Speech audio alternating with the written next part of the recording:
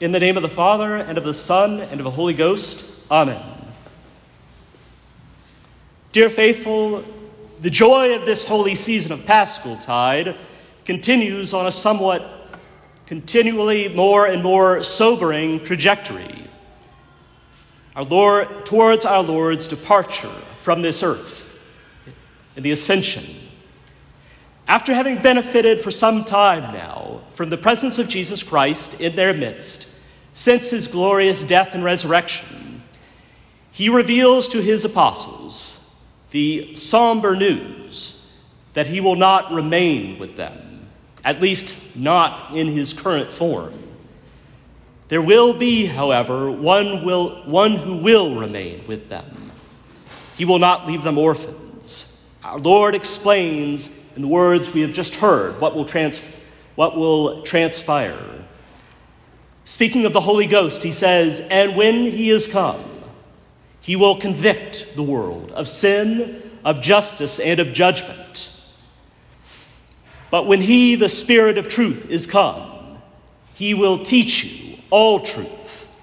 For he shall not speak of himself, but what things soever he shall hear, he shall speak. And the things that are to come, he shall show you." This Spirit of truth is, of course, the Holy Ghost. Sacred Scripture gives witness of his existence from the very foundation of the world in the book of Genesis,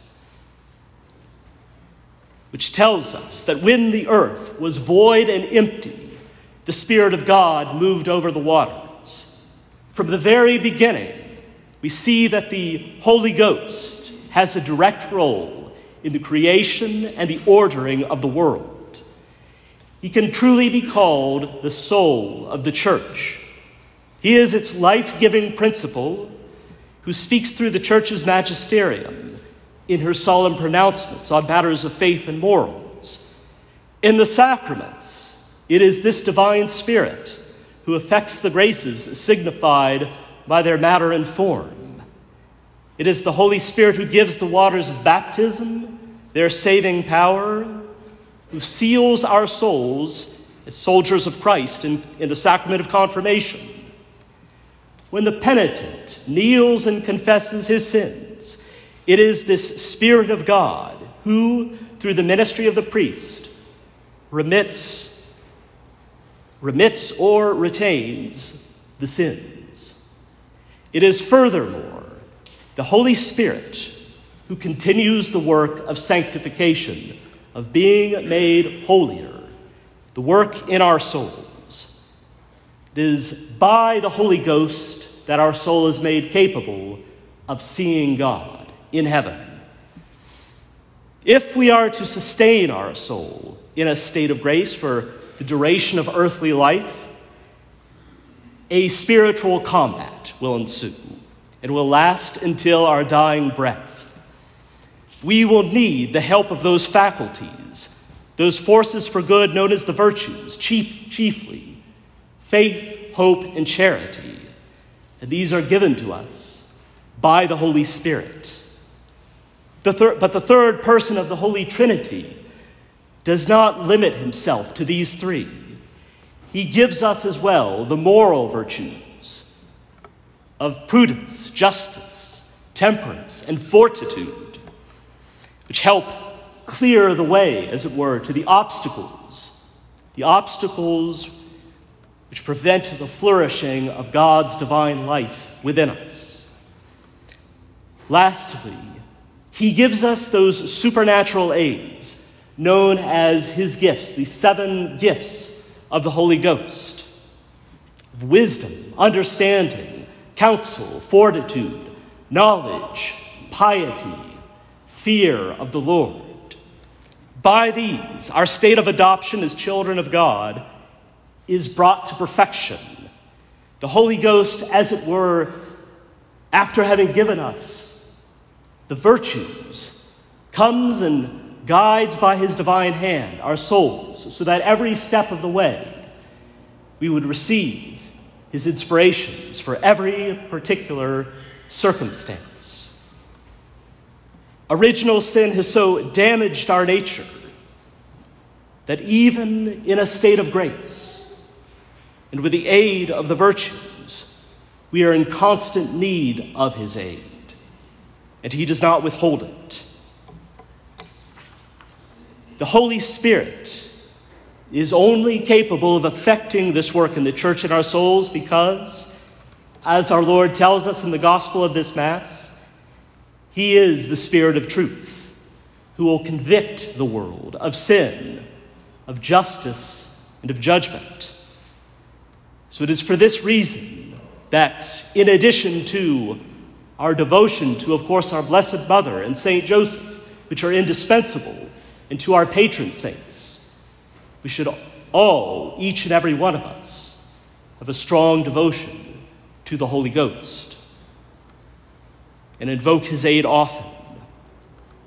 It will be the Holy Ghost who will convict us in our hearts when we know that we have sinned. And it will be through him that on the last day, our Lord will speak these words, "Depart from me, ye cursed, into everlasting fire, prepared for the devil and his angels." Conversely, it will be through the Holy Ghost that our Lord will speak these words, "Come, ye blessed of my Father, into the joy of the kingdom prepared for thee from all eternity."